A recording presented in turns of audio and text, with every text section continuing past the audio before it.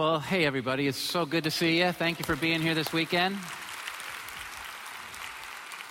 Hope you're having a great summer. And I tell you, it's been an unforgettable summer here at Northridge. I am so very proud of the impact of our guest speakers, and I'm so proud of each and every one of you who've been a part of the Northridge family this summer, whether here in Plymouth or at Ann Arbor, Saline, Brighton, Howell, because you've just kept showing up and you've been bringing guests and lives have been changing. It's been such an unforgettable summer. And here's my hope.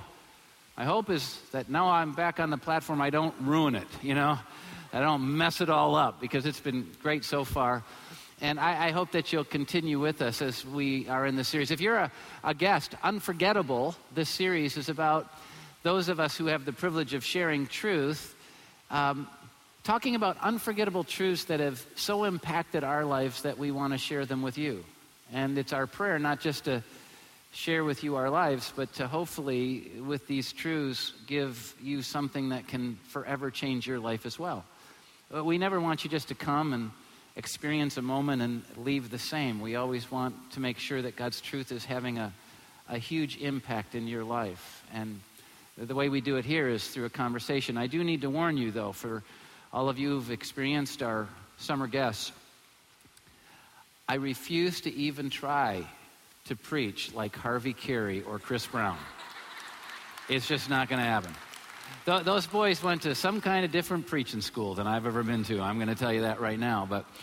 But I'll go at the conversation that I believe can benefit all of us. I during the summer, as I've been off the platform, I've had time to, introspect and have some moments of evaluation and kind of look at my journey. And there are a couple of areas that I feel like God has been, opening my eyes to, creating new tension in my life in regards. And these talks in the next couple of weeks of mine will probably be flowing out of that quite a bit.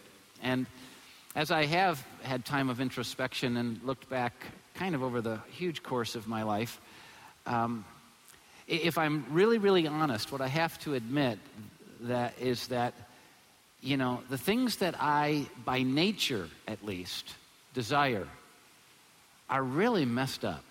I mean, seriously. It's not my goal to have messed up desires. It's not, my intention, my strategy. But man, by nature, I just really have desires that tend to be quite self-focused, if I'm honest. I mean, from my earliest memories, if I trace them back, I have been at the center of most of my desires.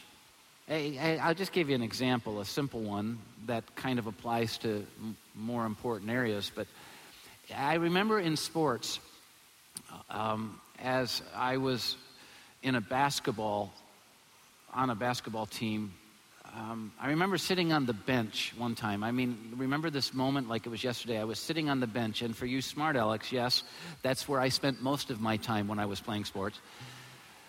But there I was on the bench, and I was exercising my God-given gift, which is probably mostly related to my mouth. And I was with my mouth badgering my coach because I didn't want to be on the bench. Come on, coach, let me in, coach, let me play, coach, let me go. I mean, I can't believe the guy let me live, right? Because, I mean, I must have been as irritating as a mosquito. And let me in, coach, let me in. And as I look back on that, it's really a metaphor of a lot of my life, my natural desires, because I wanted in that game. I wanted to play. I wanted to be on the court. But it had nothing to do with making the team any better. I didn't care if the team was doing great or poorly. All I cared about was that I wanted to be on the team. In fact, if I'm honest, and once again, I think this traces through a lot of the realities of my personal experience, I really believe that even if it meant the team losing, I would have rather been on the court than on the bench. In other words, I would rather the team lose with me playing than the team win with me on the bench. Because it was about me. And sadly, that's not something that I left on the basketball court when I was in middle school or high school. My desires, by nature, just are tangled up and messed up. This is a way I thought about it. I was never born to be a humanitarian, you know? No one's ever come to me and said, Brad, you remind me a lot of Albert Schweitzer. No one's ever said, are you related to Mother Teresa because you have so much in common with her? No one's ever done that to me because it's never been true of me, not by nature. Now, I have different goals, and I'm making progress in life, but I'm trying to be honest. My wiring is out of whack. And some of you are sitting here now, especially those of you who are newer to Northridge. Maybe you've been coming all summer, you haven't heard me talk yet, and you're going, well, I'm not coming back here. I'm going to go to a church where there's a guy that I can actually listen to who I respect. I get it, but before you leave, let me ask you to be just honest for a minute and admit reality for yourself. Because the truth is, as I'm discovering, is I'm not alone in this. It's getting easier and easier for me to admit the reality of my dysfunction as I understand that it's the reality of all of our dysfunction. We display it in different ways. Some of us in very extroverted ways, some of us in very introverted ways. But to varying degrees, every single one of us has this same problem. By nature, we focus on ourselves. By nature, I is at the center of all of our desires and all of our prayers. And because of it, here's what happens, I'm discovering. We define and pursue life, and we define and pursue success in all of the wrong ways. And there's no one that can be divorced from those two things because all of us want a life. All of us want a life of meaning, of significance. None of us are setting out not to really have a life. And all of us want some sort of success. Not success in the same ways, but we want success. And because I is at the center of all of our desires by nature, we pursue that life and we pursue that success in all of the wrong ways. This is why we're not experiencing life as God wanted to, even if we're trying really hard. Look what Romans chapter 3, verses 10 through 12 says, God's word to us. It says, as it is written, there is no one righteous. That means there's no one who's living life as God designed it. No one living right. Not even one. There's no one who understands, no one who seeks God. All have turned away, messed up. They've together become worthless. In other words, they've absolutely left the value that God created them on the table. They've lived their lives worthless instead of with value. And then it says, there is no one who does good. Not even one. Now, I love how God kind of wrote that passage because it really speaks to the way that I read his word. Because I read his word like this. I'm reading through and I'm usually having a debate with God or an argument, at least a discussion, and I'm reading, there's no one righteous. Really? There's no one righteous? Really? There's no one that seeks God. There's no one that understands. I go, well, I'm seeking you, and I think I understand a little bit about you, and there's no one who does good. I don't know. I'm doing some good things. I'm wrestling with God over this. And so he's going through that, and then he throws in those last words. Not even one. This is basically how I take it. I know what you're thinking, Powell, and you're an idiot. Not even you. And the same is true of all of us. Because someone's saying, I'm doing all right.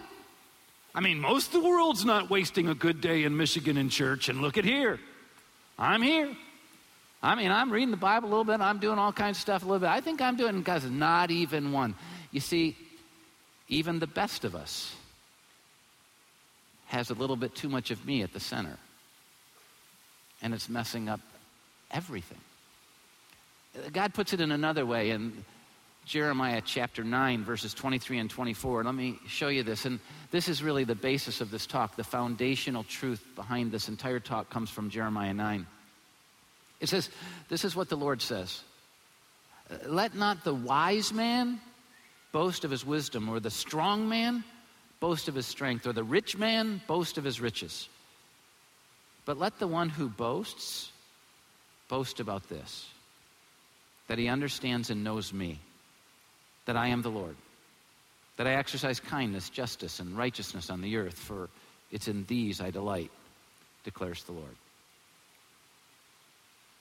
See, according to this passage, our greatest desire in life, our highest value, our biggest pursuit, the center of everything we long for in life should be to know and understand God. Because you see, it's only that desire, the desire to know and understand God, that's going to lead us to really experience life and really experience success. You see, only God can genuinely give us the inner stuff that we're so missing, but so much longing for: contentment and value and purpose and significance and hope. Only God can do that. Here's the problem. The desire to know and understand God isn't at the center of most of our pursuits. And remember, I'm not just a human being, not just a Christ follower, I'm a pastor. And I'm just telling you, if I'm not careful, even in all that I do, even though it's spiritually relevant, my pursuits can have God on the periphery and me at the center. I want to have a church that's impacting a lot of people, and I want people to respect my teaching, and I want these kind of things, and I can be at the center. And so I can be doing all kinds of good God stuff and good Jesus stuff, right? And be nowhere close to truly experiencing life and success because God's not at the center. And I know a lot of believers, and they're no different than non-believers in this. Most of us here, Christian or non-Christian, don't have God at the center of our pursuit on a daily basis. And this is why we're missing him. This is why we're missing life. You know what? Do you know what lies at the center of my journey more often than not? You know what lies at the center of your journey more often than not? Your pursuits? You know what it is? This is funny. The three things God says we shouldn't brag about. In Jeremiah 9:23, he says, you shouldn't brag about these things. It's not that they're not important. It's not that they're not good. It's not that they're not helpful. It's not that it's not a part of life. He just says, this really isn't worth bragging about. And those three areas are the three areas that cover everything we hold valuable in this culture, everything we place as priorities in our life if it's not God. What are those three areas? Wisdom, power, and riches. Try and find in this culture some major pursuit in life that doesn't fit under one of those categories. You're going to find education, you're going to find business and wealth and all of that. You're going to find power, and those are the areas. And rather than, getting down and dirty and attacking the world and attacking me, let me just be honest about myself, because that's who I've been dealing with for the last little while. I'll just tell the truth on myself, because it sums it up for me. Wisdom. If I'm honest in my heart of hearts, I want to be the smartest person in the room. That's why I hang out here a lot. I figure I have a shot. All right, I'm just kidding, all right? Look, I'm not the smartest person in any room I've ever been in unless I was alone, and even then there's a question mark there. But I want people to think I'm the smartest person in the room. I want people to feel it makes me feel better about me if I think people think I'm the smartest person in the room. And so you know what I do? I mean, I'm sorry, I'm just being honest. You know what I do? Even though I know I'm not the smartest person in the room, I try and get people to think I am. Can you relate to this? Now, before you answer this question and make a fool of yourself, let me ask you a question that'll help you arrive at the right answer. Are you ready? Have you ever nodded in agreement or laughed at a joke when you didn't really understand it? People are talking philosophy and all this stuff, and you don't have a clue what's being said, and you're going, yeah, I couldn't agree more. Or if someone tells a joke and it's like, boom, flying over your head, you have no clue, but everybody's laughing, you go, ha, ha, ha, greatest thing I ever heard. You've done it. I know you have. You just did it here with me. You don't have a clue what I'm talking about. You're laughing, you're crying, wondering where the guest speaker is. Let me just tell you, we do it. Why? Because we don't want people to think we're not as smart as them. We don't want people to think that we're stupid. We don't want people that... Wisdom is very important to us. Have you ever heard it? It's like, that person has a PhD. Why do we whisper that? I mean, education is like the center of the world. I'm all for education. I think everyone should graduate third grade at least, you know. I'm for education. It's important. But if we put it at the center of our lives, we're never going to find life or success because it's not the answer. Because no matter how smart you are, without God, you're not very smart. We'll see it. Let's talk about power for a minute, because power is a problem in this world. He says, don't brag about power. You think you have great power, great strength, you're in control. Don't brag about it because you're not really. And power is a problem with me. I have to tell you, I want power. I want great influence, clout, more control.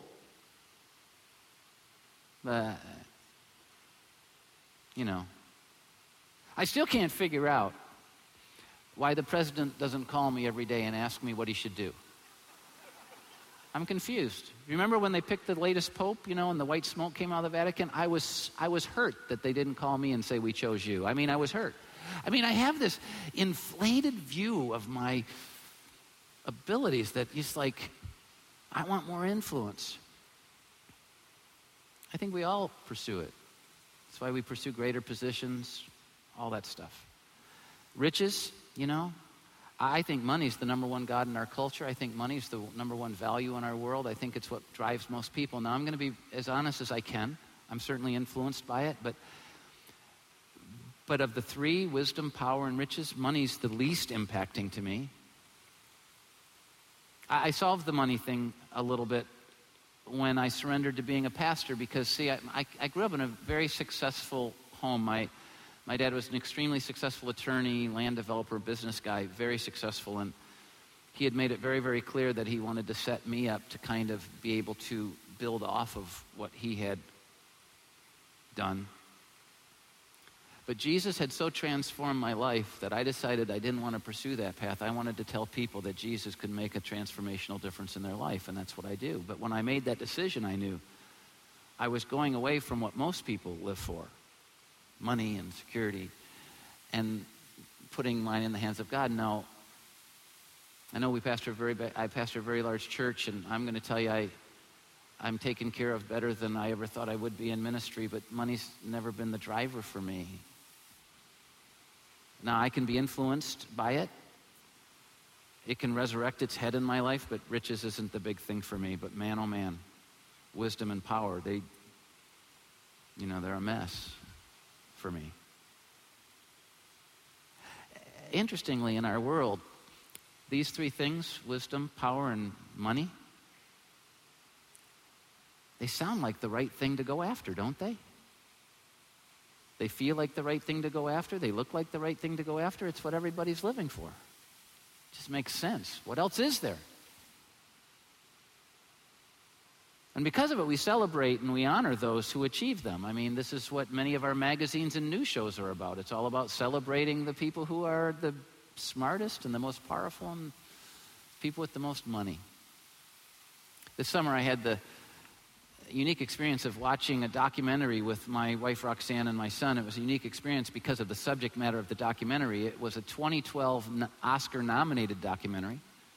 We found it. I enjoy watching documentaries, and so we watched it, and it blew me away. It was the story of a woman who experienced life in a unique way. Almost two different lives, quite frankly. The first part of her life was everything we long for and live for, everything that tends to be the driving force in our desires. And then there was a transformation. Let me show you the first part of her life, and then later in the talk, we'll look at the second. Watch. I have young arms that wanna hold you good and tight. I have young ears. Hollywood, in a sense, chose me because I had a series of incredible strokes of luck. There were so many of us in line that day, and I just can't believe that I got the part.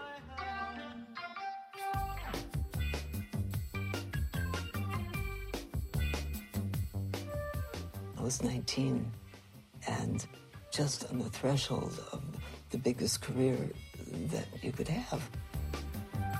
Well, I grew up fast. My life in Hollywood was really going at an amazing level. Well, was. He had a beautiful part with Marlon Brando. Warren Beatty was another one. He also wanted to open my contract with MGM and 20th Century Fox. That would have made me worth at least $1 million.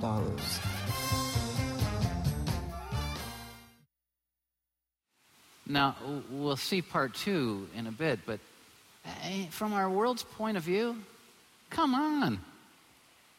She's People magazine. That's success, right? But not from God's point of view.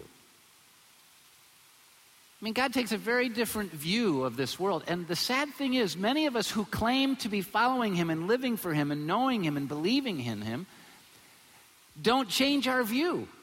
I mean, this is what we celebrate. This is what we honor. This is what we kind of strive for, even though we couch it in very spiritual terms. But know this, in Jeremiah 9, God warns us of the destructive potential of making wisdom, power, and riches our pursuit, the center of our pursuit. Let me just show you. There's danger in making wisdom the goal, God says. Romans 1:22. Although they claim to be wise, they really became fools. He says there are people who pursue being the smartest person in the room, and they really become the town idiot. And look at why. Proverbs chapter 9, verse 10. The fear of the Lord, putting the Lord first, pursuing him at the center, seeing him as the supreme value of life. The fear of the Lord is the beginning of wisdom. That's where wisdom starts. And knowledge of the Holy One, truly knowing God, that's where understanding begins. Here's the problem. You can pursue wisdom and understanding all you want, but if God's not at the center, you will never arrive there. If you don't start in the right place, you'll never end up in the right place. And I'm telling you, I've listened to people who have IQs that double mine. They're brilliant, and they're stupid. Because they're using all their brilliance to formulate things that start away from God and end away from God, and it never even gets close to wisdom. What a waste. Many of us are in the same thing. There's danger, God says, potential destructive power in making power, control, influence the goal. Look at Solomon in Ecclesiastes chapter 9. He was a powerful, powerful man. Verse 11, I've seen something else under the sun. The race is not to the swift. The battle is not to the strong. In other words, it's not the fast that win the race. It's not the strong that win the battle. Nor does food come to the wise, or wealth to the brilliant, or favor to the learned. Because time and chance play a role. It happens to them all. Things go wrong. There's danger in making power the goal. You know why? Because no matter how much power you have no power at all. No matter how much control you have no control at all. Time and chance happen to them. And yet, man, we keep looking for more of it.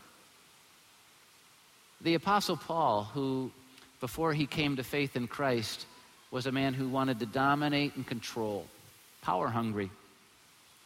But Jesus broke him. And then he learned that he never had power at all until he was broken and knew Jesus. Look what he says in 2 Corinthians chapter 12, verses 9 and 10. But Jesus said to me, Paul says, my grace is sufficient for you. For my power is made perfect in weakness. So Paul says, I'm going to boast now all the more gladly about that which I used to hide from people, pretend I didn't have. I'm going to boast about my weaknesses. Now, where do you find that in the world? And he says, and the reason I'm going to boast in my weaknesses is so Christ's power, real power, may rest on me. And so he says, that's why now, for Christ's sake, I delight in the things that I used to complain about, hate, and get angry at God over. Insults and hardships, persecutions and difficulties. And here's why. He's because when I experience those things, they help me to know I'm not in control at all. I'm weak. And he goes, and it's when I'm weak that I experience real strength. You know what I find? As I pursue power and influence and control, I'm pursuing the wrong thing, because no matter how much I get of those things, without God, I have nothing. He needs to be at the center. Don't brag about that. Brag about knowing and understanding God. Then he says there's danger in making money the goal. Our culture needs to hear this. You need to hear this. Huge danger.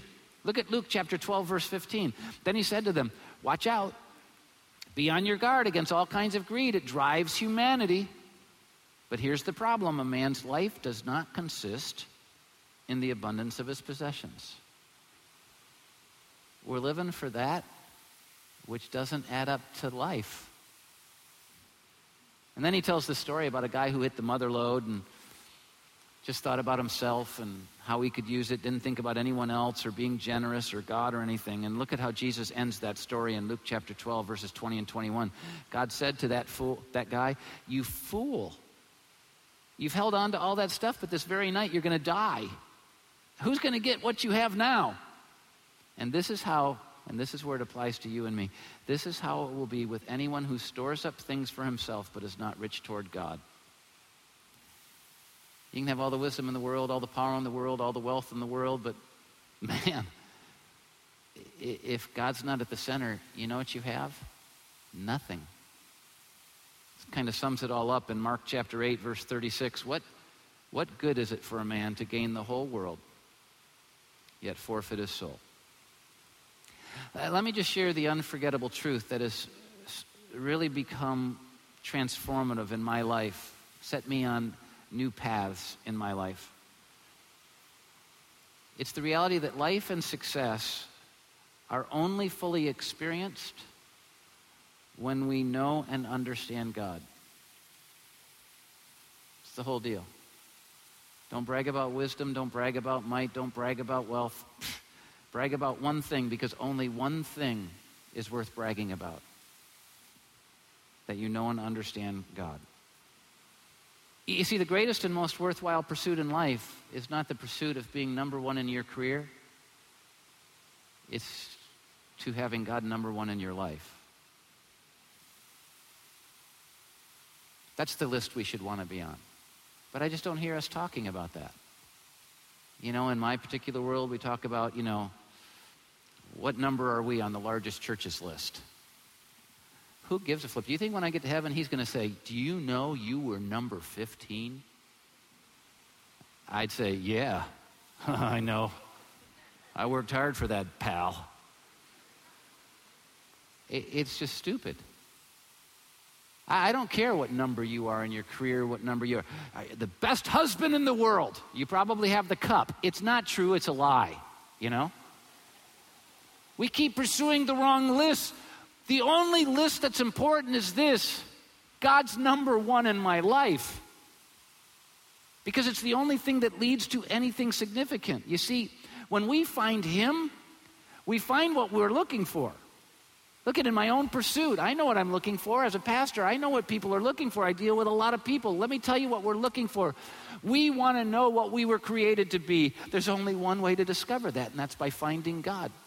Because when you really know God, you find out what he created you to be. We want to know what we were created to do. This is one of the number one questions we're asked around here. How do I know what I'm supposed to do? I don't know. But I know the one who does, and when you know him, he'll let you know too. When you find God, when you know and understand him, you find what you were created to do. He needs to be the center. But here's what we do. We keep searching for ourselves. I'm trying to find myself. What was I created to be? You're never going to find yourself because you have you at the center instead of Jesus. I want to know what I was created to do. No, you don't, because if you wanted to know what you were created to do, you would make knowing the Creator your number one goal. But it's not. We're wanting to include him, but we're not wanting to make him the center. And I'm dealing with this. I know you are as well. Look what Jesus said in Matthew 6:33. Seek first his kingdom and his righteousness. Seek God first and his ways first. And then look what he says. And all these other things will be given to you as well. Do you know why we don't get the wisdom we want and the control, the power we want, and the prosperity of life we want? You know why we don't get the fullness we're looking for? It's because we don't seek him first.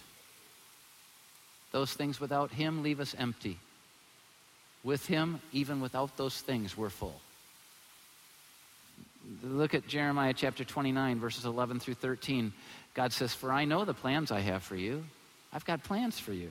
This was written to Israel and about specific things, but it in principle is true of everyone he loves and everyone who's his child. I know the plans I have for you, declares the Lord. They're plans to prosper you, not to make you rich and drive Cadillacs, to prosper you, to make you full and not to harm you. Plans to give you hope and a future. And then, when we're experiencing that kind of relationship, you'll call upon me and come and pray to me, and I'll listen to you. We'll be in this intense relationship, and you'll seek me and you'll find me when you seek me with all your heart. God wants us to make knowing and understanding him the center of our lives, not because he needs us focusing on him. He's good with or without us. He wants us to put him at the center of our lives because he knows that with him we have all we need, and without him we have nothing we need. When I know and understand God, when I really know and understand him, I'm going to be able to better understand what he thinks. When I know and understand God, I'll better understand what he thinks of this world and what he thinks of people and what he thinks of me. And the truth is, the reason we pursue wisdom and power and riches is because we're trying to make ourselves feel better about who we are. When if we would just pursue knowing and understanding God, we wouldn't need to feel better about who we are because we would know who we are.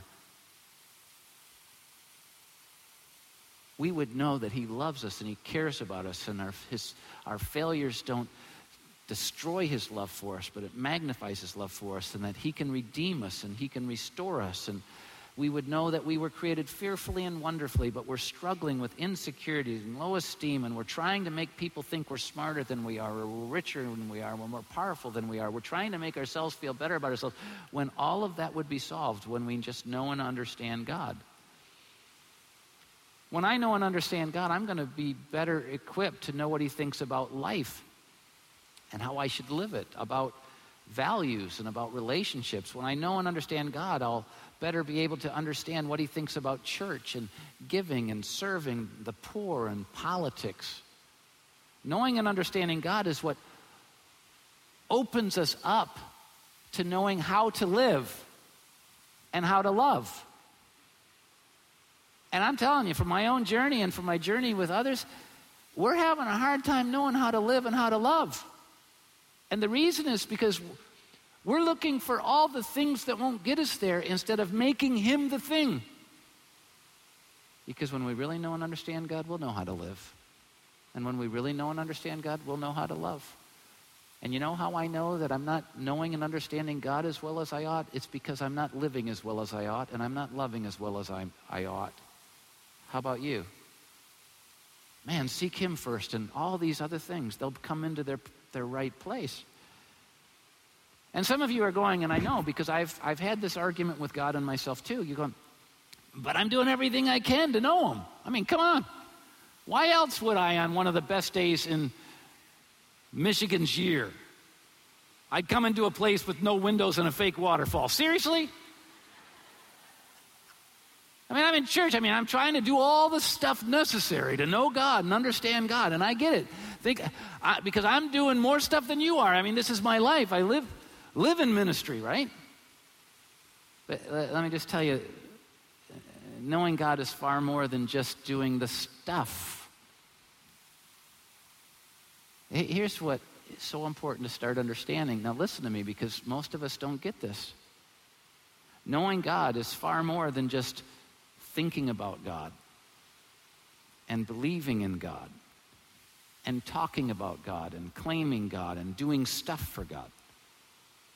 Knowing and understanding God involves more than just reading the Bible and listening to talks and going to church and serving and giving and listening to Christian music and wearing Christian apparel and putting Christian bumper stickers on our car. To which, I've seen you drive. Take the bumper stickers off your car. I'm telling you, if this is the stuff that leads to knowing and understanding God, then I would profoundly know and understand God, and I'm not there yet. Because it's not where it is. You know why? Knowing God, get this, knowing God is relational. It's relational. It's like being married.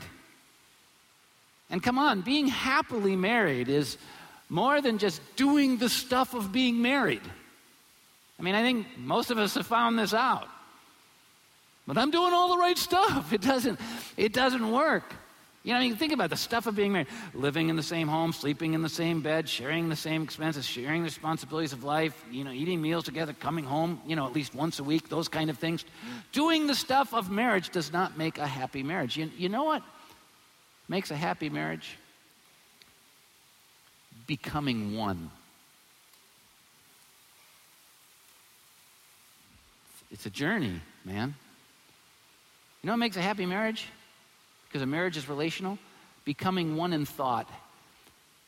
Growing so close together where you have the same view of the world. You're not misaligned, you're aligned. Becoming one in heart, where you've grown so close to each other, you value the same things and desires the same thing. Growing so close that you become one in your pursuits. You have the same goals and the same activities because you're one. That's just not how most of us approach marriage. Most of us approach marriage as a function instead of a relationship. And most of us approach God as a function. I read his Bible, I went to church, I sang a couple songs, I put a quarter in the basket. I know that because that's how much we get at the end of a weekend. Sorry. But you know your heart. Knowing God isn't a function. Knowing God is a relationship. You know what it involves? It involves becoming one with him. One in thought, where you view the world in the same way he does. I'm telling you, I have a hard time with that. I want him to view the world like I view it. Very seldom am I viewing the world like he views it. I want to become, if we're going to really know and understand, we have to become one with him in heart, where we desire and long for the same things, which means what I'm praying for matches what he wants in this world instead of me trying to get him to match what I want in this world. We become one in our pursuits, where all of my goals and activities match his goals and activities. Now, come on. Start looking at your relationship with God like that. Whew, it's just easier to say, well, I went to church this week, I'm good. Knowing God is not a function. Look, if you really want to experience life in its fullness, you have to know God. And knowing God is not a function, it's a relationship. How are you doing? It should be at the center of everything you are. It's not simple. It's complex. It's a mystery that's never fully solved, but it's worth it. It's worth a lifetime of pursuit. Look at Ephesians chapter 5, verses 31 and 32. For this reason, a man will leave his father and mother and be united to his wife, and the two will become one flesh. This is a profound mystery, but I'm talking about Christ and the church. He's the one that says, just as marriage is So is the relationship between me and the church. And the church isn't a building, it's people. You want to really know and understand God, you need to pursue it like marriage. He's the one. Now, with that in mind, the story of Dolores Hart takes on an entirely new view. It actually might even make a little bit of sense. Look what happened to her. I was on Broadway doing Pleasure of His Company. I was having fatigue after 9 months in the show. A friend of mine said, well, I know this place in the country. They're very easygoing nuns. Just go for a few days and rest. So I came and I really loved it. I came away with a sense of peace, a sense of interior renewal. I said to the Reverend Mother, do you think that I might ever have a vocation here? She said, no. Dolores, don't be silly. Go back and do your movie thing. I said, oh, good. Why'd I ever bring it up?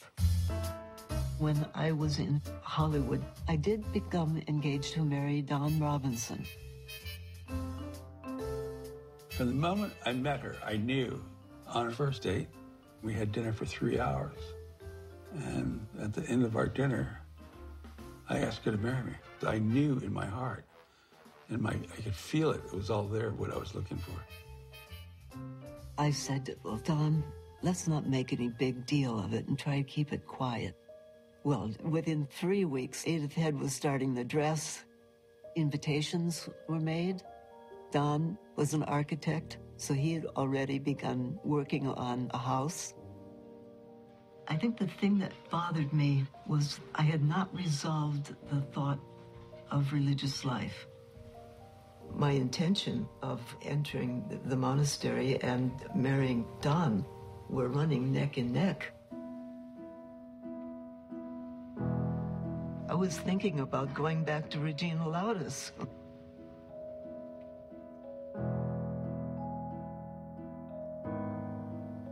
What I loved about cloistered life was the capacity that it offered for true communion with God.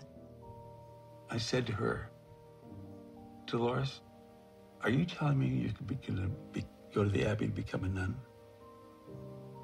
And she said, yes, I am. Well, I totally collapsed. It was just impossible to explain.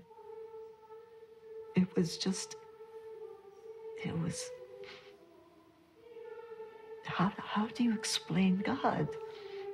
How do you explain love?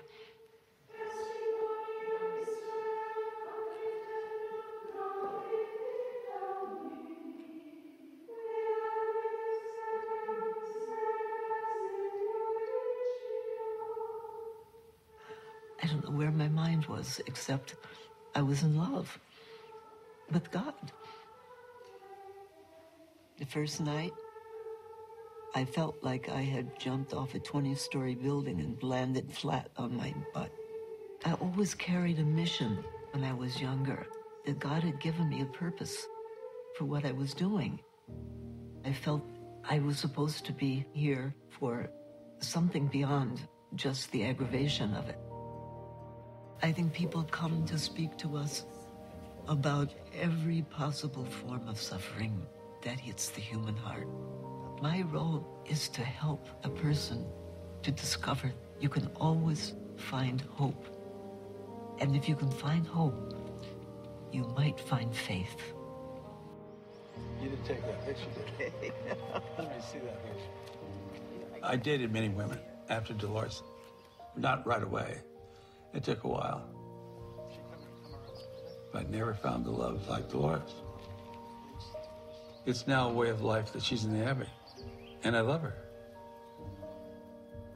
I've come to the Abbey for 47 years. I think that says something. Take care of yourself. Yes. Love you. Love you too. Bye.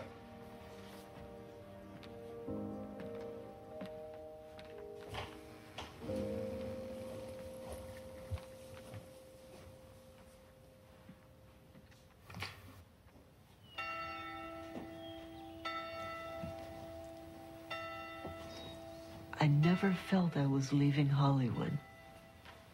I never felt I was leaving anything that I was given. The Abbey was like a grace of God that just entered my life in a way that was totally unexpected. And God was the vehicle. He was the bigger Elvis.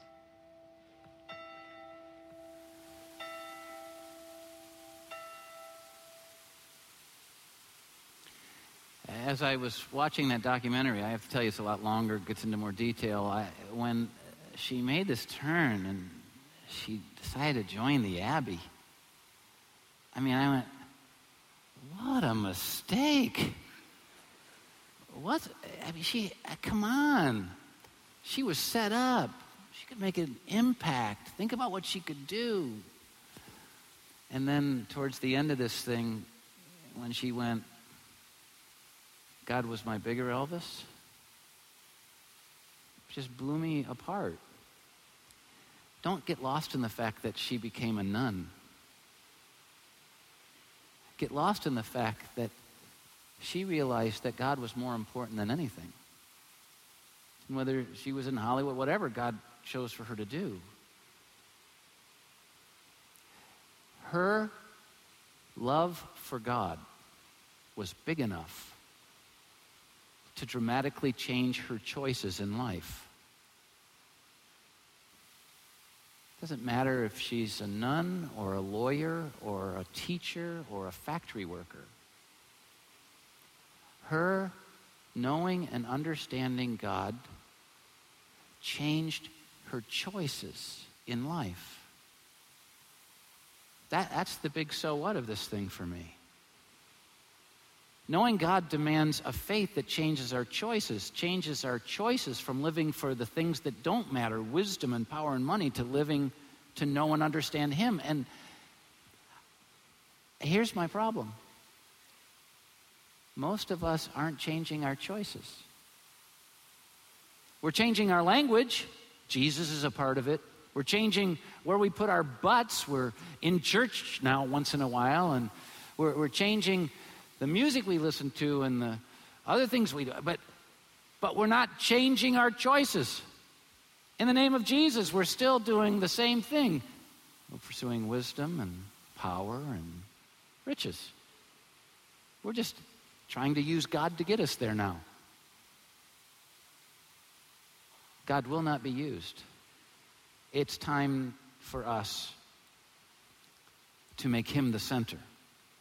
And we make Him the center, we'll know what we were created to be and what we are created to do. That's where she went. We were created to be and do different things. But He needs to be at the center, or I promise you this, you'll miss it. I'll miss it. Now, our only chance at really knowing and understanding God is found in Jesus. It's our only chance.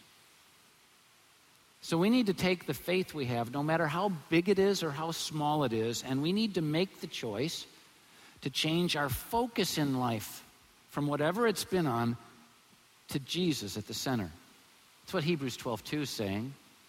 It says, let us fix our eyes on Jesus, the author and perfecter of our faith. We need to change our choices.